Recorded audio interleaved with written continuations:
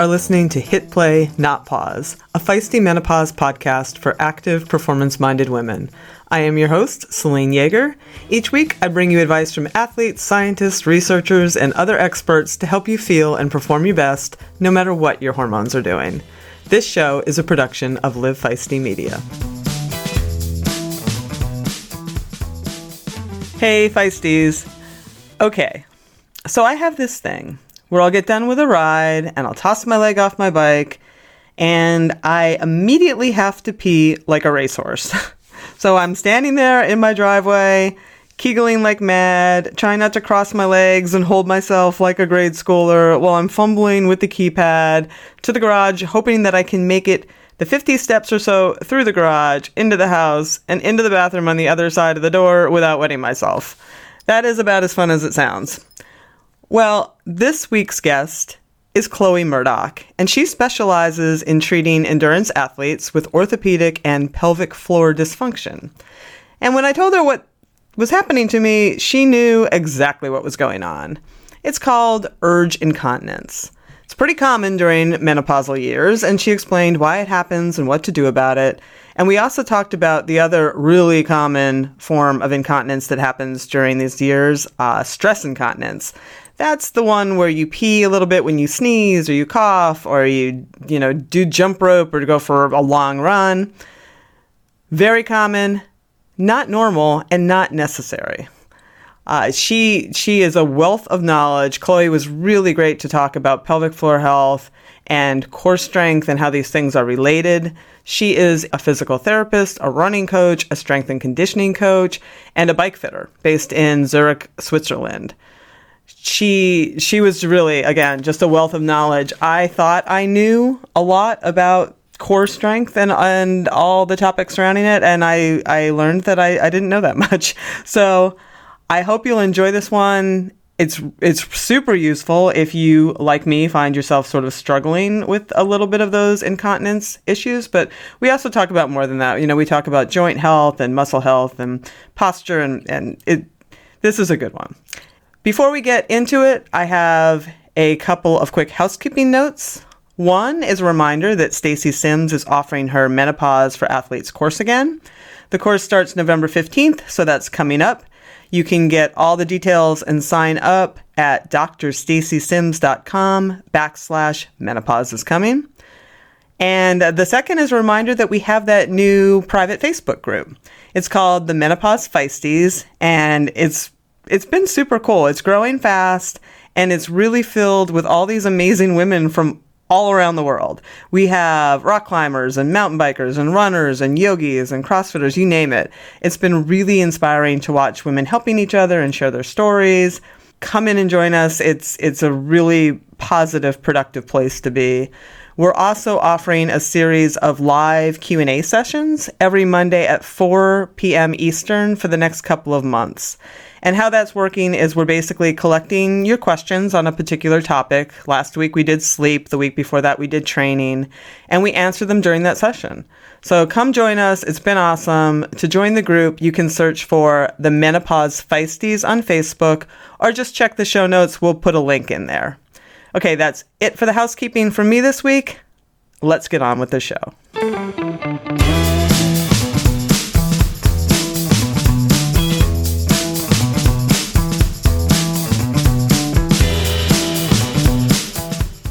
I feel like this is a hugely, hugely, hugely important topic for our women, and even women who are sort of open to talking about a lot of things don't necessarily want to talk about this, right? They don't necessarily want to talk about urinary incontinence and not being able to run without wetting themselves. And, I think it's still a little tough for women to talk about.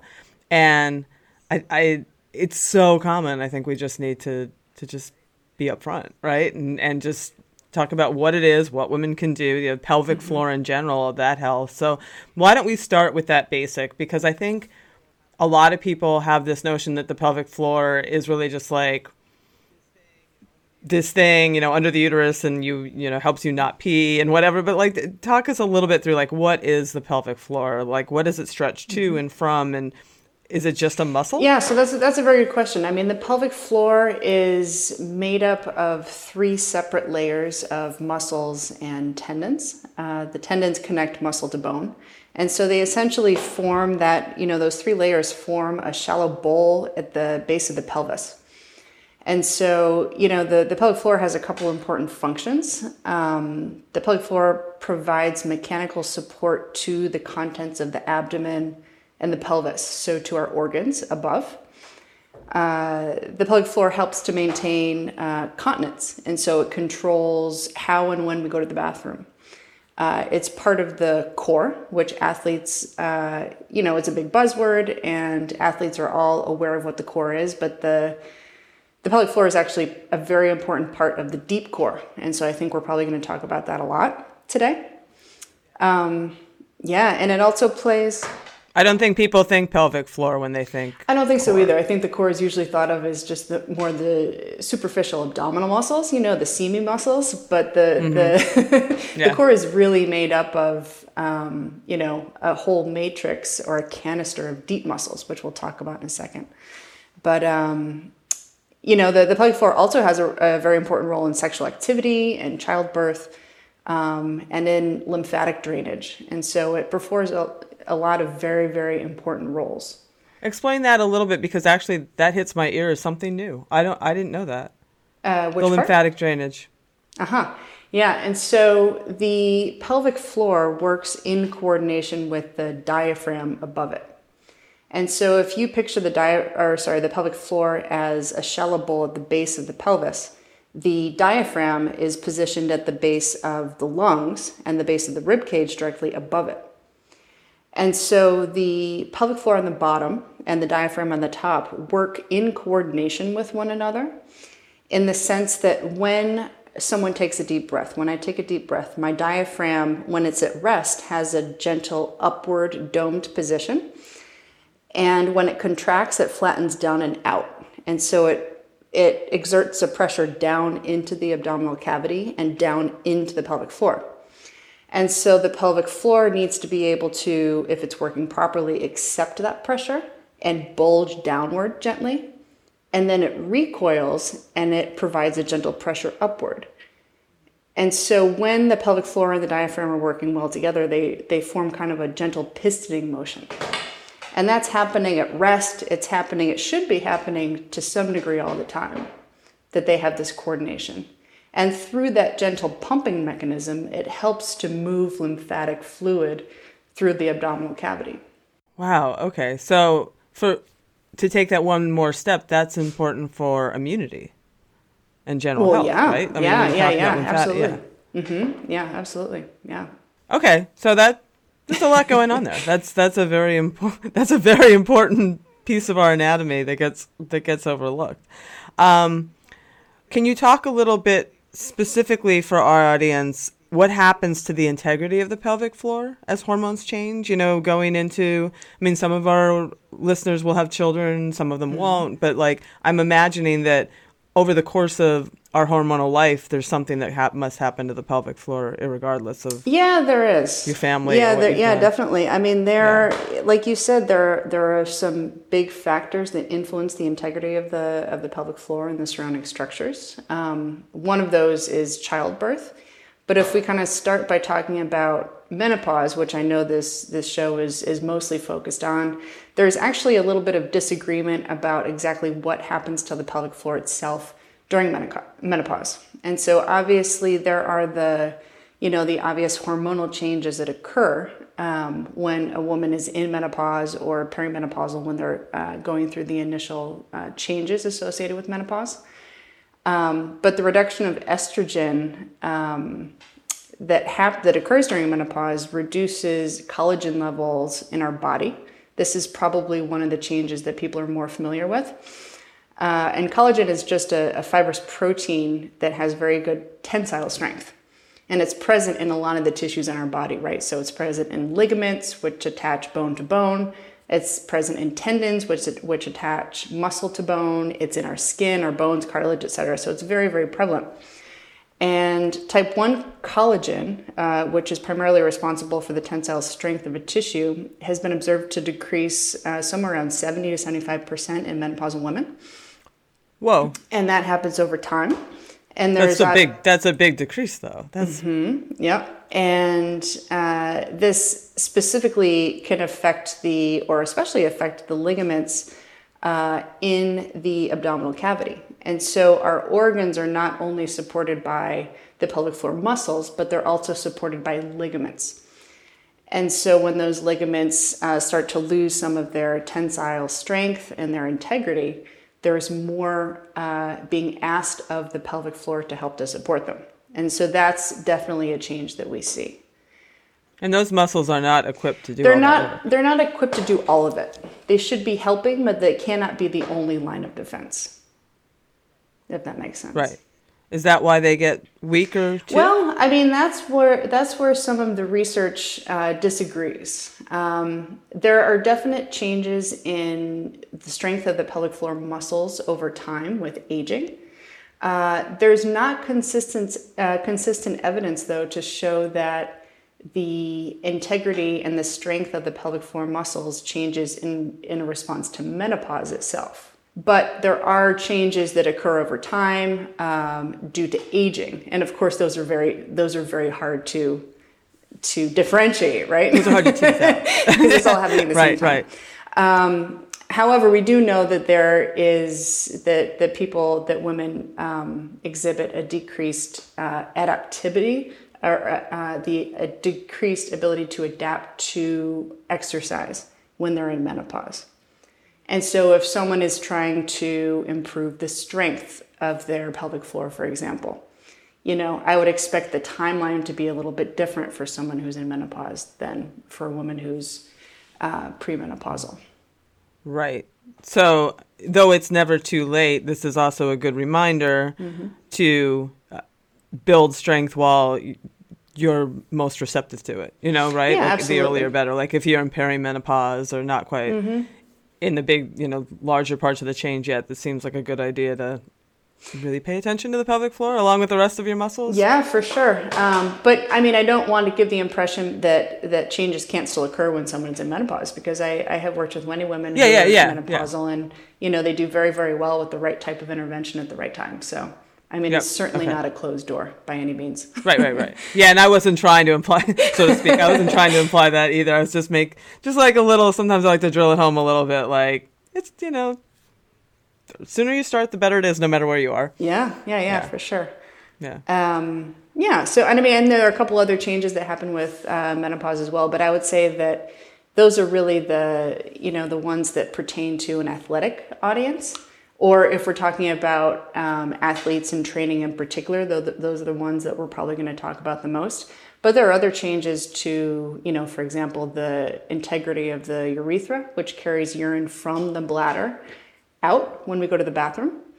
It also loses some of its elasticity, and the sphincters that control the flow of urine lose a bit of their ability to exert closing pressure on the urethra. But again, it's not exactly understood how estrogen influences that. It's just been observed. So I wonder if that's because when I was doing some background research, it was a little confusing, to be honest with you, because, I found some indication that moderate physical activity, meeting your minimum requirement kind of things, decreases the risk of urinary incontinence. But female athletes, one bit of literature said, were about 3 times more likely to have urinary incontinence compared to non-athletic peers. And I was wondering if that has to do with the intra-abdominal pressures that you were talking about, combined with the pelvic floor changes, or can you shed some light on that? Because we're a pretty active bunch. Yeah, for sure. I mean, I think I read through those studies that you're referring to, and they are very confusing. And I think part of the confusion is that neither one of those studies is really talking about what normal pelvic floor function is. And I think it's important to first describe that normal pelvic floor function does not mean that the pelvic floor is only strong. What's actually more important is the pelvic floor is coordinated with the rest of the muscles that make up the deep core. and that it's firing at the correct time. And so one of those papers you sent me, I think, was measuring the strength or the strength or the integrity of the pelvic floor by either the stiffness or the amount of muscle bulk there was, the hypertrophy of the muscle. Mm-hmm.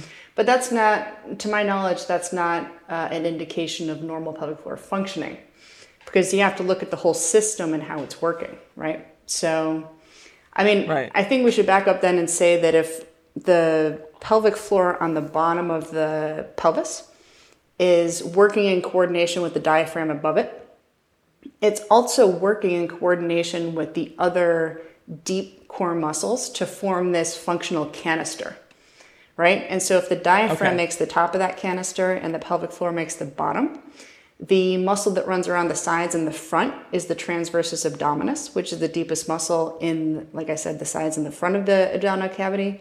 And then the back, you have the multifidi. And those are the small, short muscles that run between one to up to a couple different levels of the spine. And so all of those muscles together need to work in coordination so that they can manage the pressure inside the abdominal cavity. Gotcha. And so if we talk about, athletes that are experiencing a lot of intra-abdominal pressure, runners and jumpers, athletes that are jumping and running, and if we talk about CrossFitters, are experiencing a lot of intra-abdominal pressure. Weightlifters and CrossFitters are experiencing a lot of intra-abdominal pressure, but they're typically seeing higher spikes in less repetitions, less number of movements, right? Whereas a distance runner has to control against the intra-abdominal pressure every time they take off from the ground and every time they land on it. Yeah, exactly. Right. And so it becomes much more of an endurance issue for them. And so if you think about that canister again, then if the pelvic floor itself is doing its job and the diaphragm above it is also doing its job, if there's another weak link in the canister, then that pressure is not going to be managed effectively. And so let's say the transversus abdominis is weak, and that's the weak link, the weak wall of the canister, and all the pressure is being pushed out against that weak wall. And so we first need to identify, is the entire system working appropriately? Okay. And so the system working appropriately really means that the pelvic floor and the diaphragm are working in opposition to one another. They're coordinated. And it also means that when somebody initiates a movement, so for a weightlifter, that could be right before they begin their lift, that those deep muscles are firing in anticipation of that movement. And so they're not firing late, right? And so they need to fire and they need to create stability by increasing the pressure inside the abdominal cavity before the movement occurs. And for a runner, that needs to happen on a low level with every impact, with every foot strike. Right. And so that coordination piece is really, really key. Interesting. And so, like I said, it's not just a matter of the pelvic floor being strong, but it's a matter of it being coordinating and firing at the right time. And so then back to your question, why are female athletes experiencing higher rates of this problem of urinary stress incontinence? I mean, the demands of their sport are also much, much higher than, That's a good point there. of someone who, potentially walks 30 minutes a day for exercise. Right. No, that's actually an excellent point that I can't believe I didn't even think of. Yeah, if you're running a 50K ultra or whatever, you've got way more opportunities to experience. Yeah. And a lot of, a lot of runners may not experience symptoms until, an hour or even 90 minutes, 2 hours into their activity, if they're a marathoner or an ultra runner. Right. Yeah. And so it's a very different scenario. Can you define stress incontinence? I mean, it seems pretty self-explanatory, but just for the audience. So urinary stress incontinence, because that's much more common and really what we're talking about, is the involuntary leaking of urine in response to the increased intra-abdominal pressure. And so that intra-abdominal pressure is going to increase when someone laughs or coughs, or in the context of running, every time they hit the ground or take off from the ground. Right. And, that's only one type of urinary incontinence. So there are other types as well. But this is the type that's often talked about in the context of athletics. Right.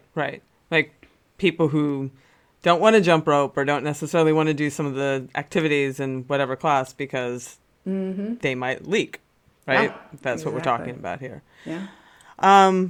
Some people almost call this normal. Would you call this normal? No, I would definitely not call this normal. And I think that is a huge misconception that people who work with this problem are always fighting. That although it's very, very common, urinary stress incontinence is very common, it's never normal.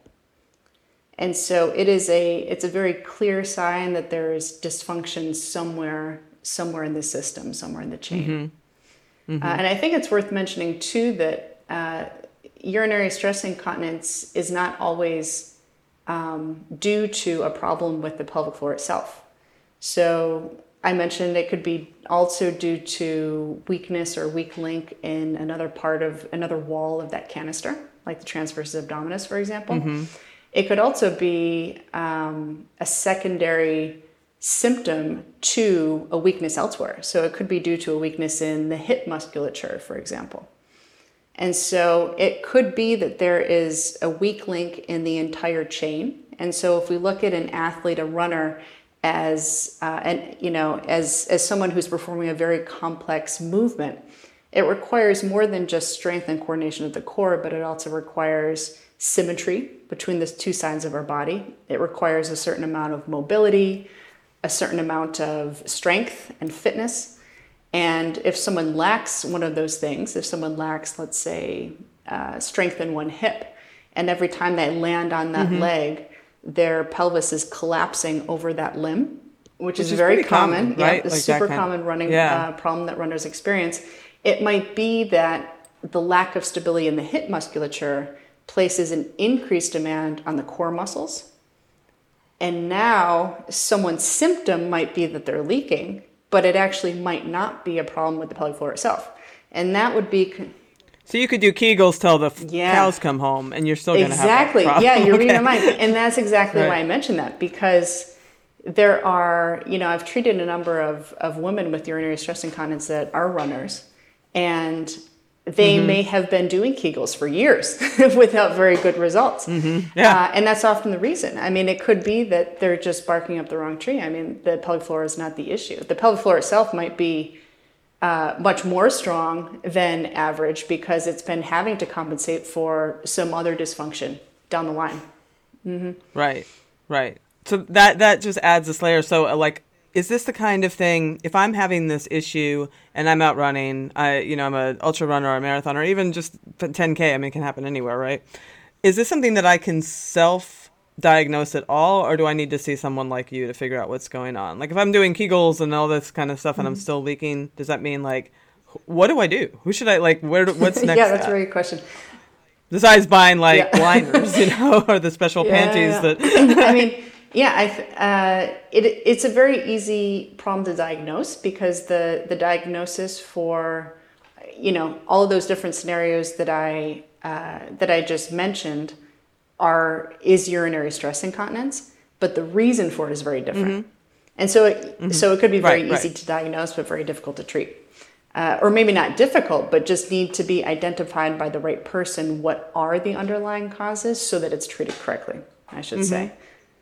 Who would I even see? That's that's a very complicated, it's maybe easy for you if once I find you, but how do I find a person who, if I can say, okay, I'm leaking pee sometimes when I run, and one person says, well, that's kind of normal, you should buy some panty liners or whatever.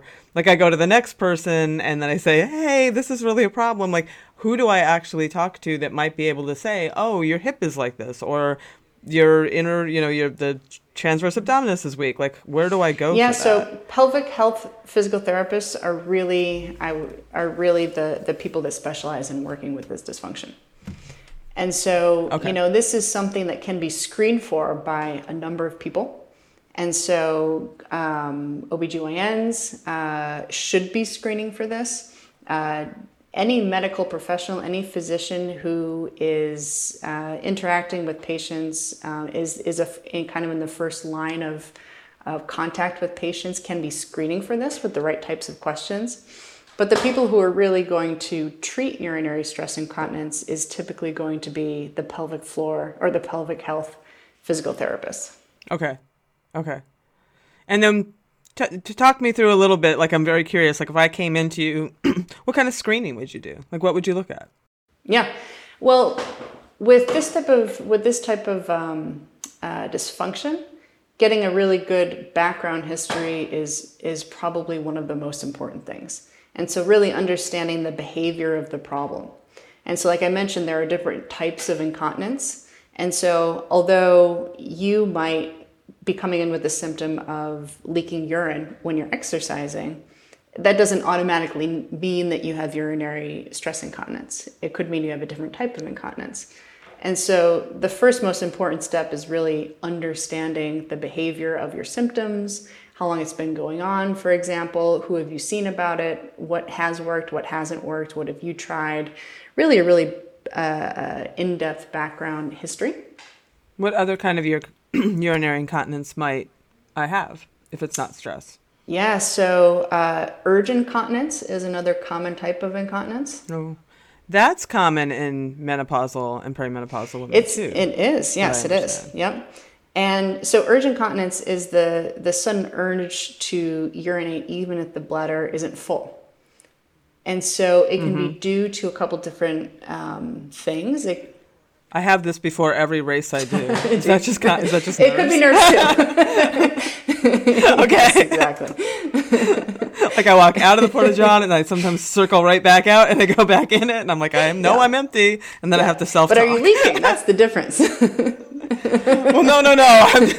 So it's only a problem if you're leaking, okay. yeah. Well, I shouldn't say that, but in this context, yes, it would be an issue if you're leaking. So, I mean, someone could have urge incontinence because the nerves that allow someone to sense when the bladder is full are not working properly.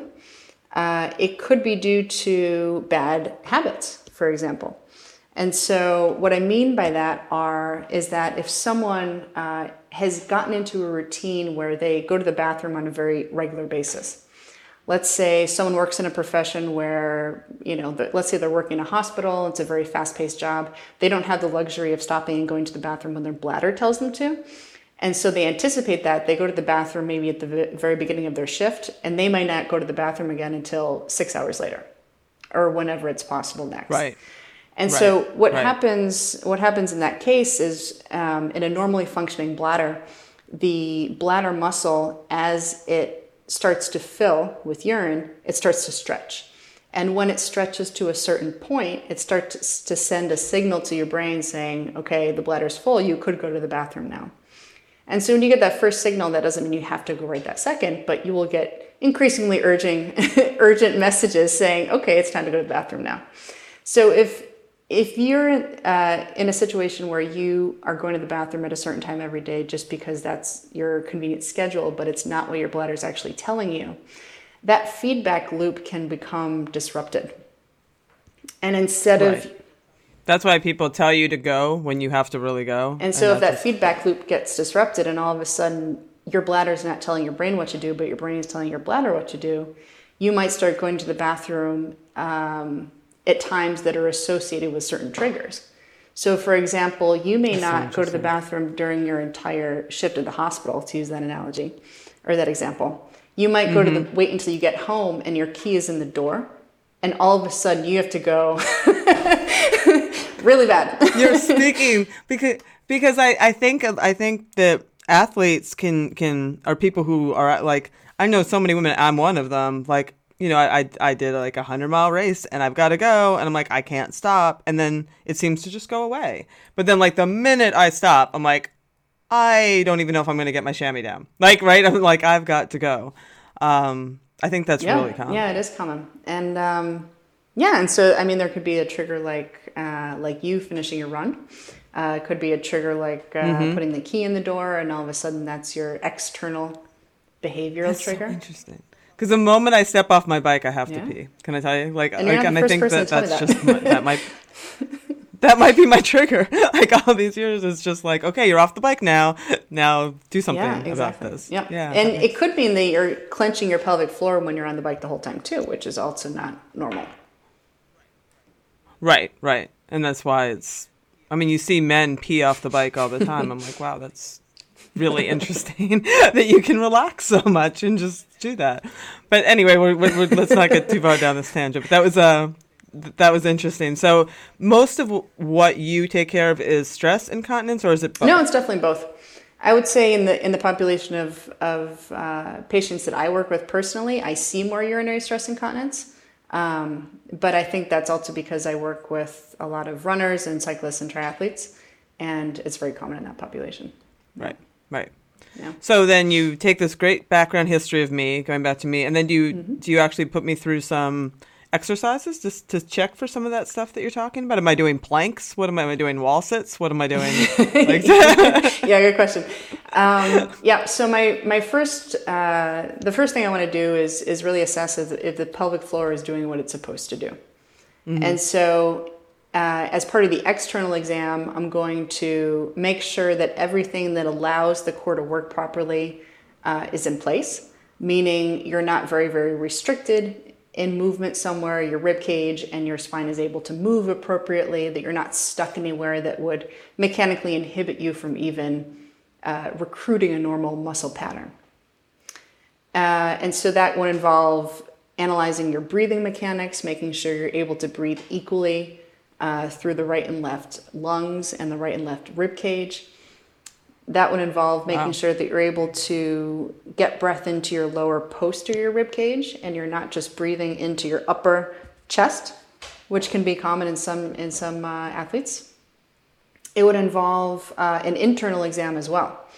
And so with an internal exam, a pelvic floor therapist is really able to not only palpate the pelvic floor muscles directly, which gives clues to whether those muscles have normal, what's called tone, which is just the resting state of the muscle, or if they have trigger points, which they can develop just like any other muscle in the body.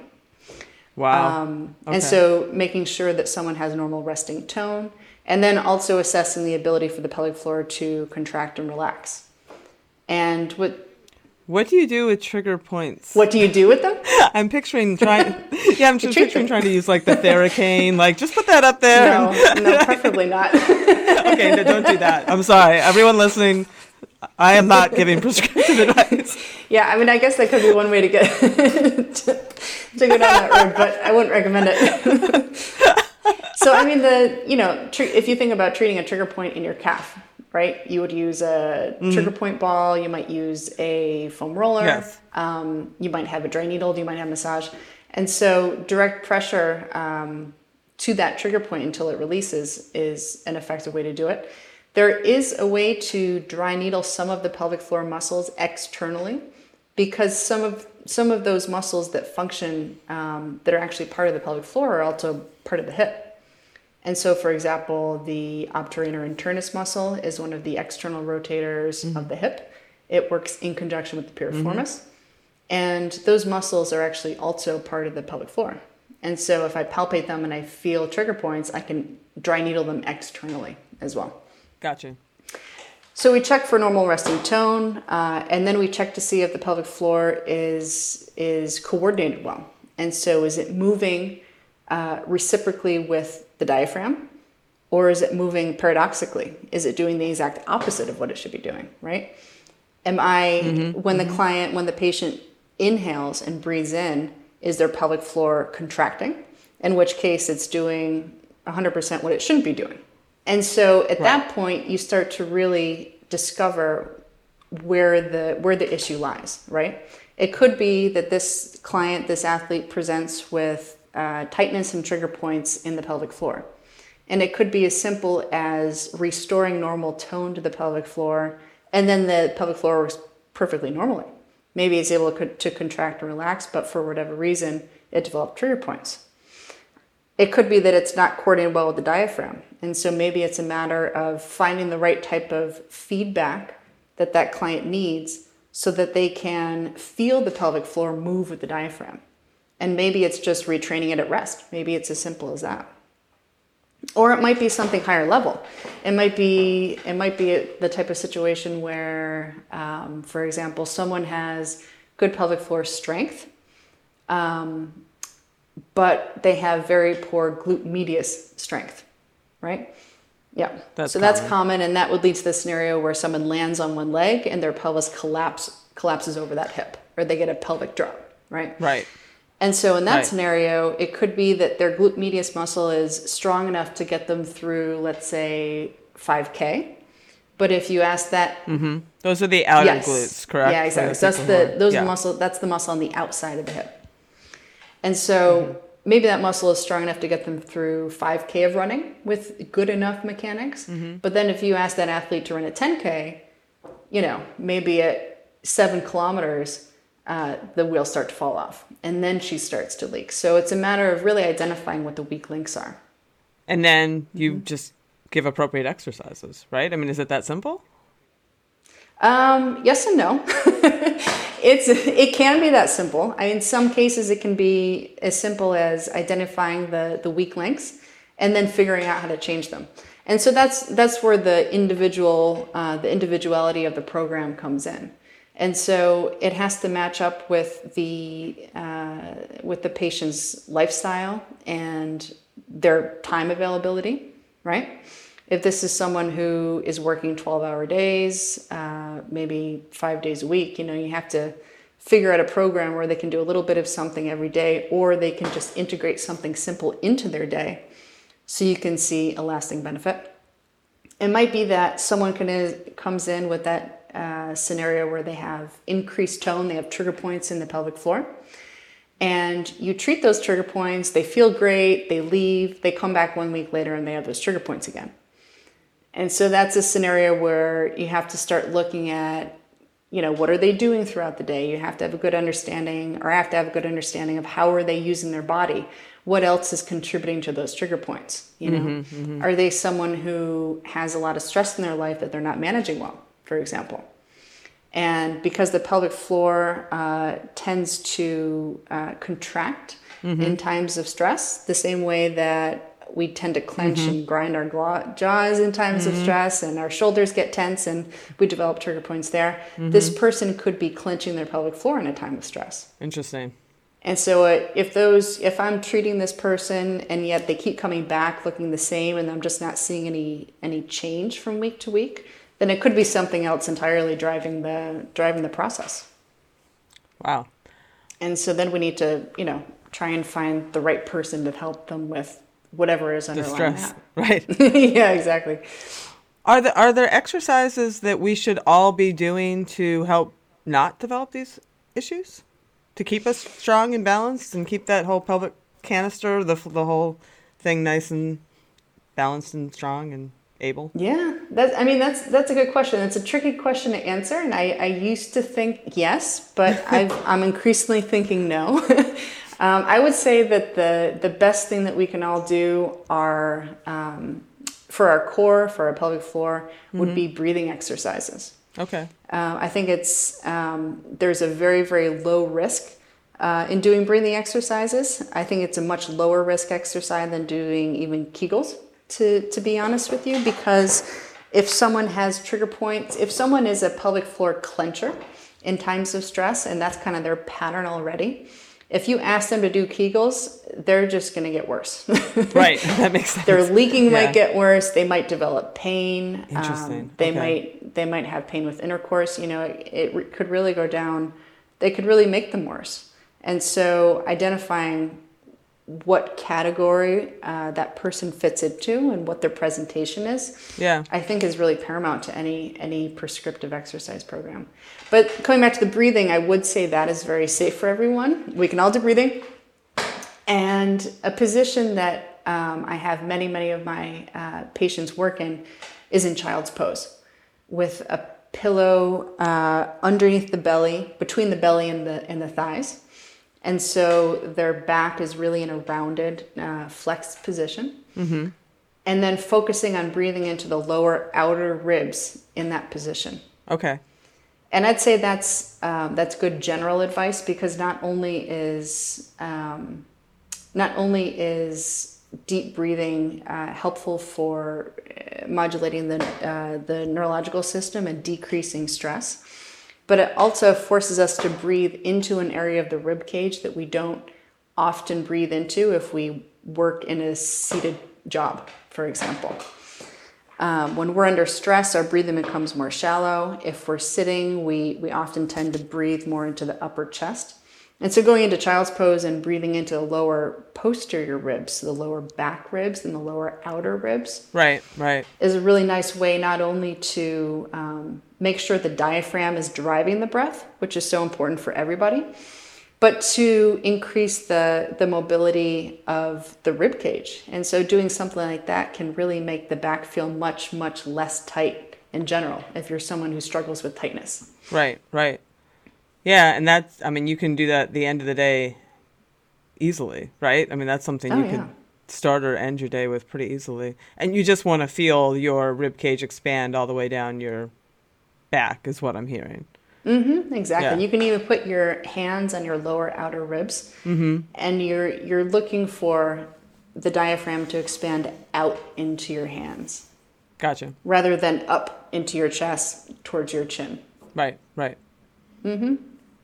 No, I like that. That seems to take care of check a lot of boxes that I think a lot of people deal with. Is there anything else? I was going to say, I think it's easier to convince runners to do that than to stretch, which they're never going to do anymore. 100%. But in that position, when you're doing that diaphragmatic breathing, if you're so inclined, you should be able to feel the pelvic floor moving in coordination with the diaphragm.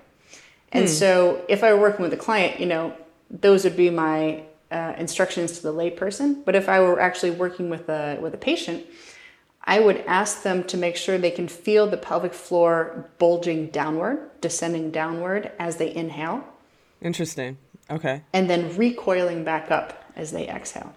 Do you find that people can sense that? I mean, working with people over the years, I've noticed that some people just have way better proprioceptive sense, just a better mind-muscle connection, period. They can fire things ahead of time, and they know. And not everyone has that.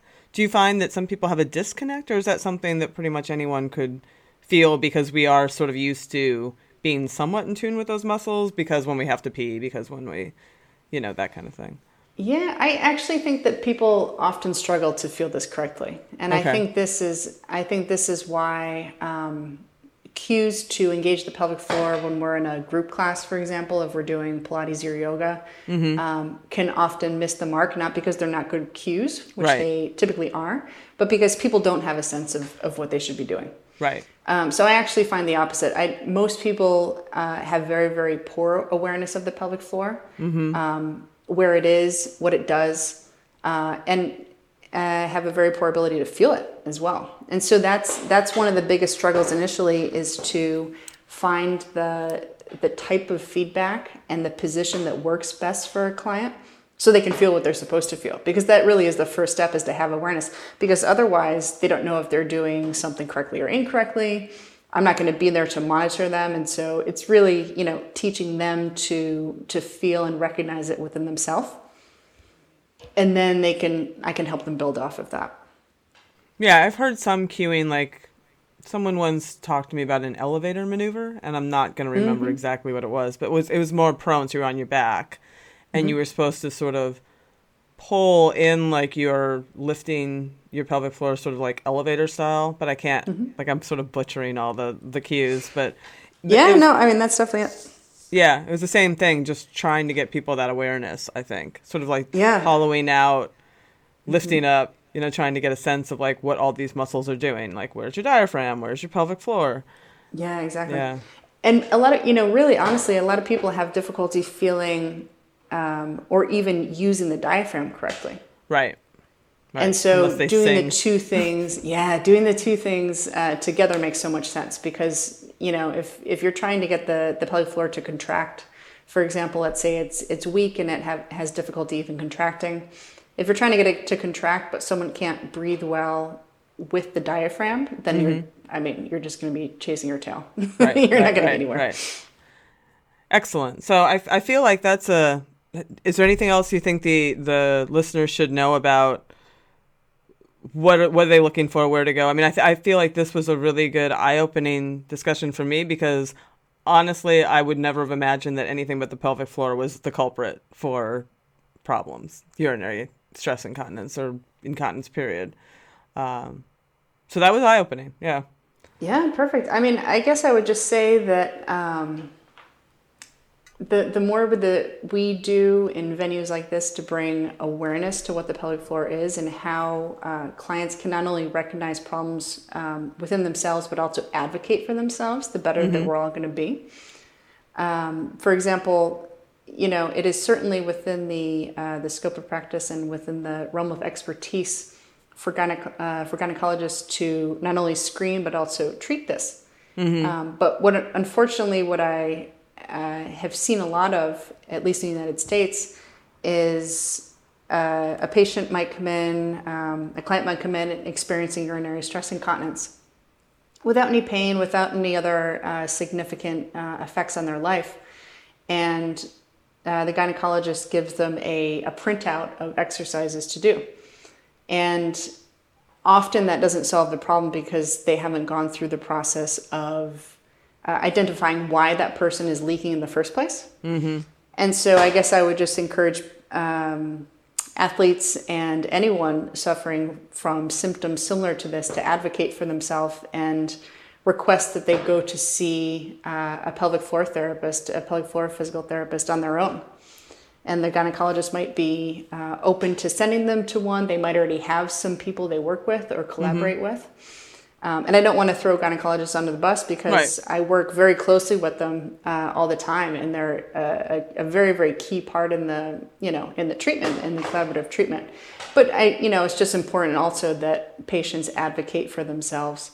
Always. And if they're not getting better, even with advice, to not give up and keep looking for it, because this is often a very easy problem to treat. Right. That's great. So before I let you go, you had mentioned something when we were talking earlier before this interview about tissue elasticity changes during menopause and old scars and stuff that can become problems during these menopausal years that never even occurred to me. And I'd love to talk a little bit about that because this is new information to me. Yeah, sure. So I think what I mentioned is that old scars can become symptomatic or can become problematic in menopause. Like I'm going to butcher it. Episiotomies. Thank you. Exactly. So C-sections, episiotomies, and C-sections. Yes, exactly. Or any old scar. Okay. But in the context of this conversation, those are the two things that came to mind. And there's not a lot written about this, but I will say this is something I see very often clinically. And it's something that I've talked with other pelvic therapists about, certainly, and I'm not the only one seeing this problem, is that the tissue changes, the elasticity of the skin decreases in menopause, and the elasticity of scar tissue decreases as well. And so what I often see are that patients who had either an episiotomy or a C-section that went untreated, closer to childbirth, become symptomatic in menopause. And so if we take the example of a C-section, for example, that scar that runs across the lower abdomen is directly over the transversus abdominis muscle. And if the elasticity of that scar decreases in menopause, that scar can really restrict the free movement of the skin and the fascia over that muscle. And it has an inhibitory effect on that muscle's ability to contract. And that is something that's very, very easily treated. And so when the transversus abdominis is not firing well, knowing now that the TA is part of the deep core, it has a negative impact on the stability of the entire core. And so often these people will come in with back pain or hip pain. And, through an assessment, I might identify that their core is weak, and more specifically, their anterior abdominal muscles, their transversus abdominis is not doing its job. So let's say it's not firing or it's firing late. It's not firing in anticipation of movement. And it could be that that scar is so tight and it's adhered down to the tissues underneath it that it's not allowing for normal tissue mobility in that region. And so just treating the scar with the right type of scar massage and taping, and there are other things that we can do to treat that scar. Over the course of, anywhere from 3 to 6 weeks, we can see a huge improvement in the mobility of the scar itself, which then allows the muscle underneath it to contract normally. Right. And then to help restore the integrity of the whole canister, the cord canister. Wow. I mean, because there's some women who have had multiple C-sections, right? They 2, 3 C-sections. Mm-hmm. Yeah. And so those scars really, the closer to when that scar developed, it's treated, the easier it is to treat. But that doesn't mean that old scars can't still be treated and can't still improve. Right. And so we can treat this, I've treated scars that are decades past when they occurred, when the surgery was, and they respond very, very well. Same with the episiotomy scars? Yeah, absolutely. Yeah, and they're typically pretty small scars, but those scars inhibit normal tissue mobility, so they can cause pain with intercourse. It can cause, for a cyclist, it can actually cause localized pain if someone's sitting on a saddle, if they're sitting directly on that scar. And that's very, very easy to treat with scar massage. It's something I show my patients how to do to themselves. And so they can do it at home, and they always do really well. Oh, that's good. That's good to know. Other things that I would never have thought of, and I imagine that women would never pinpoint their problems to that. Right, that's just like an old scar. Why would you think that that's causing any problems? Because it seems superficial. Like it seems like a superficial thing. Yeah, totally. Yeah, and it's hard. I don't think a lot of people would associate back pain with a C-section scar from 30 years ago. 100%. Yeah, that's really interesting.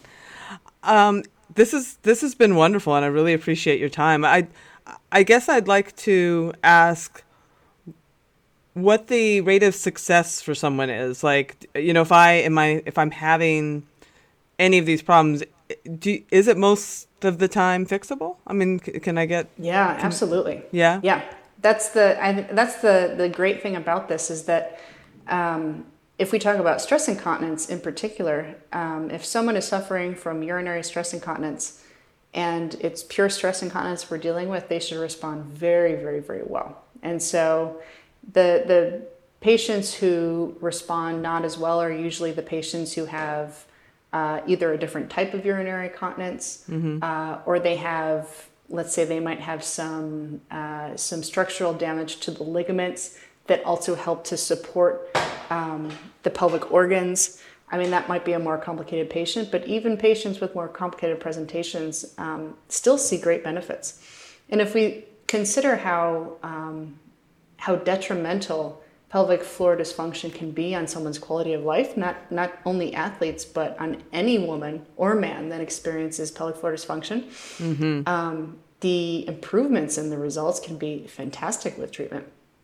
Yeah, I mean, truly life-altering. That's why I wanted to bring this up. I mean, you start to see just ads for, now you have to wear special underwear, or now you have to, and it's like, okay, is that where we're going? I mean, is that, because it's kind of hard to do that when you're running, through the Alps or whatever. So it's just like, it's nice to know that there's other solutions. Oh yeah, I think it's incredibly positive. I think the bigger issue is that there's not enough attention being given to these problems. Yeah, I agree. There are not enough pelvic health therapists to help with it. But the more we talk about it, and the more that we can educate one another, and we can educate patients in particular, the better it's going to be. I mean, unfortunately, the United States healthcare system is a bit behind other countries, as you may have noticed, and it's standard of care for women postpartum to go to a pelvic floor therapist for an evaluation, whether they're having symptoms or not, in many countries. Interesting. And so in many countries in Europe and Australia, for example, it's routine that someone just goes through their pelvic floor checkup. They may not even need pelvic floor therapy. They have an examination to make sure that they don't. If they do, they get treated, and their outcomes are fantastic. And so I think a huge success would be if we can improve the not only the prophylactic care, the preventative care, but we have systems in place where we advocate for ourselves and for one another to get checked out, to have an evaluation, even if you're on the fence, even if you're unsure if there's a problem or not. It's not going to hurt. It's only going to help in the long term. Well, that's our show. I, for one, have doubled down on my commitment to keeping my entire core strong. And after holding my pee on my bike for hours and hours and hours on end and rewiring my brain not to go when I need to during all these years of racing long distance, I'm trying to do that not so much anymore. And I'm trying to listen to my bladder more frequently. And for the cyclists in the crowd, do you know what helps? Drop tail bibs. They're the shorts that allow you to drop the back so you can heed nature's call without undoing the straps up top. So if I'm going on a long ride, especially now when it's getting colder and you have to pee more frequently, I wear shorts that allow me to dash into the trees for a quick nature break without having to take off my jacket and my jersey and my vest and all the stuff that can sort of discourage you from making a nature break stop. And it really, really helps. So check those out, and you can also find more out about our guest Chloe at her website, chloemurdochpt.com.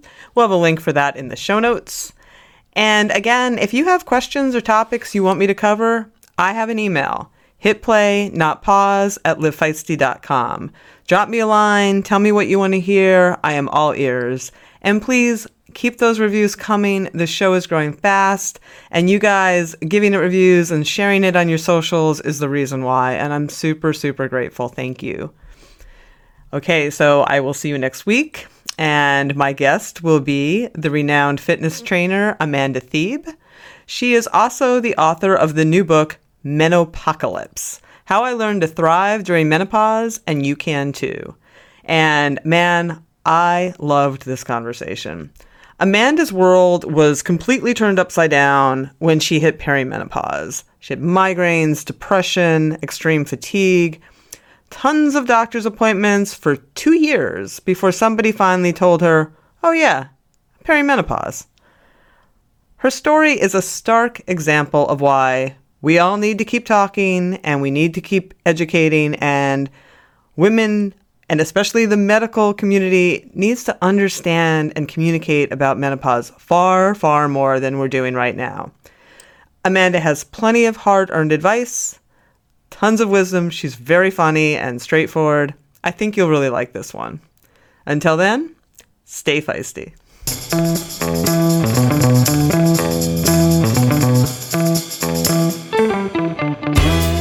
You've been listening to Hit Play, Not Pause, a feisty menopause podcast for active, performance-minded women. I'm your host, Celine Yeager. The show is edited and produced by the strong, talented, and amazing women at Live Feisty Media.